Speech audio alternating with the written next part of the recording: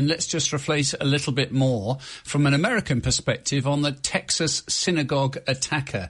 Let's get Simon Marks, who's standing by for us in our Washington bureau, to bring us the very latest on that.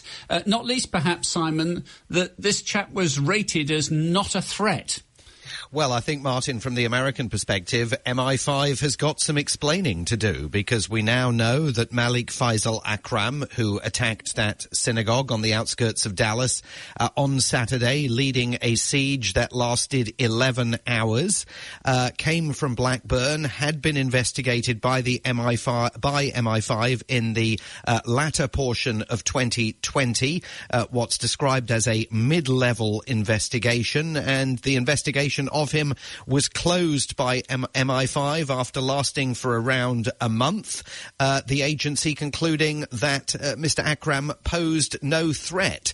Fast forward about a year and a half or so, and he finds himself in a Dallas suburb, having been able to fly out of the UK and into the United States. President Biden says there are reports that he spent some time living in a homeless shelter in Dallas, but was also able to acquire weaponry, we believe, on the streets of that city that he then used in the siege of the synagogue in Colleyville, Texas, where one of those held hostage was the rabbi, Charlie Citron Walker, who has been talking to CBS about how he and his fellow hostages managed to escape as that siege headed towards its 12th hour.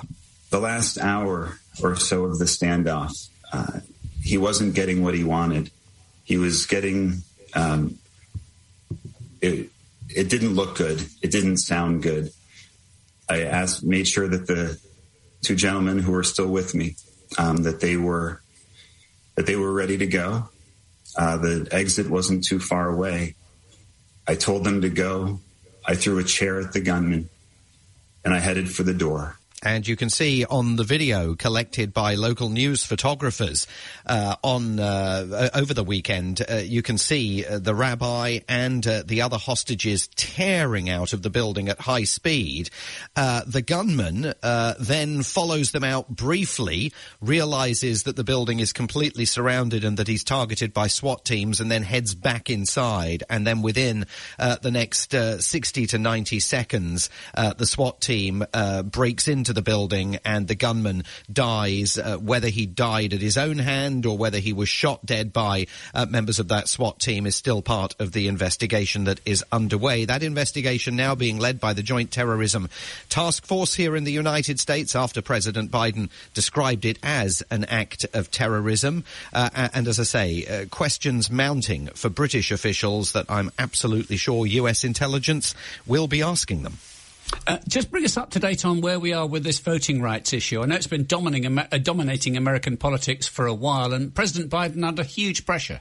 Absolutely massive pressure. It's coming to a head over the next few days up on Capitol Hill, with the Democrats insisting that they are going to bring this voting rights legislation to the floor of the Senate for a vote that they are absolutely going to lose after President Biden's efforts last week to circumvent the need for that legislation to secure 60 of the available 100 votes in the US Senate. He wanted it to be passed instead by a simple majority. Those efforts were torpedoed by two members of his own Democratic Party. Yesterday was a federal holiday here. It was Martin Luther King Day, honouring the slain civil rights leader. His son, Martin Luther King Jr., among many family members and other civil rights leaders here in the United States, who yesterday targeted not just the Democrats who torpedoed the president's plans, but the president himself. Martin Luther King Jr. accusing, as you'll hear,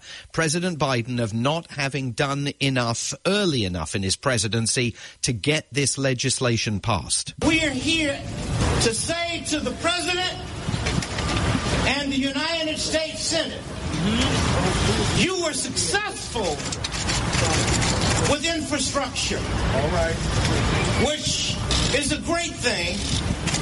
But we need you to use that same energy to ensure that all Americans have the unencumbered right to vote. Yes, sir. It is apparent as days go by here that this is costing President Biden politically, and it's also costing his Vice President, Kamala Harris, politically. And she was out there yesterday trying to explain to civil rights activists all over the country that the White House absolutely feels their pain. We know the threat we face. We know that this assault on our freedom to vote will be felt by every American, in every community, in every political party. We know that if we stand idly by, our entire nation will pay the price for generations to come.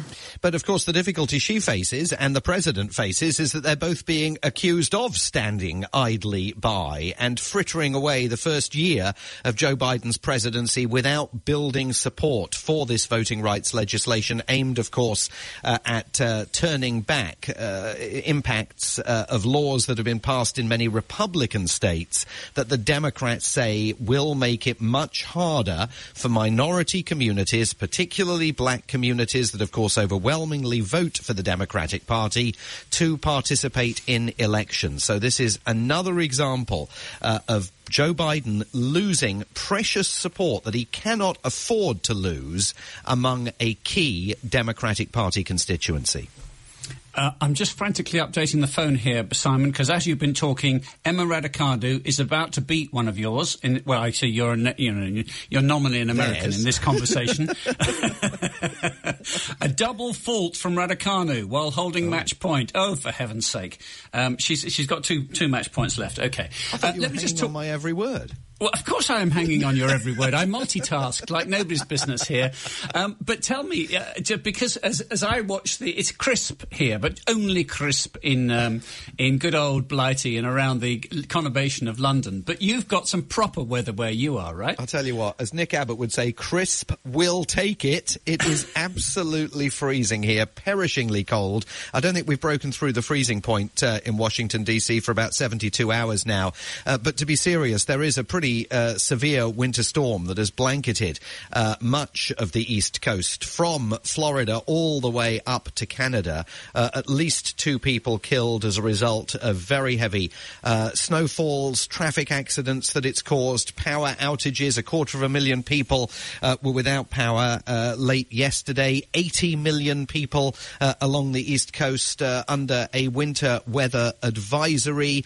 4,200 flights were cancelled here yesterday because of the storm, and it is not over yet. The forecasters say there's going to be more snow later in the week. President Biden back at the White House after that 3-day weekend in Delaware at his home. I suspect it's quite likely we're going to see federal states of emergency declared for several states. Virginia, Georgia, North Carolina and South Carolina have already declared their own local states of emergency, and we are braced here for whatever is coming later in the week.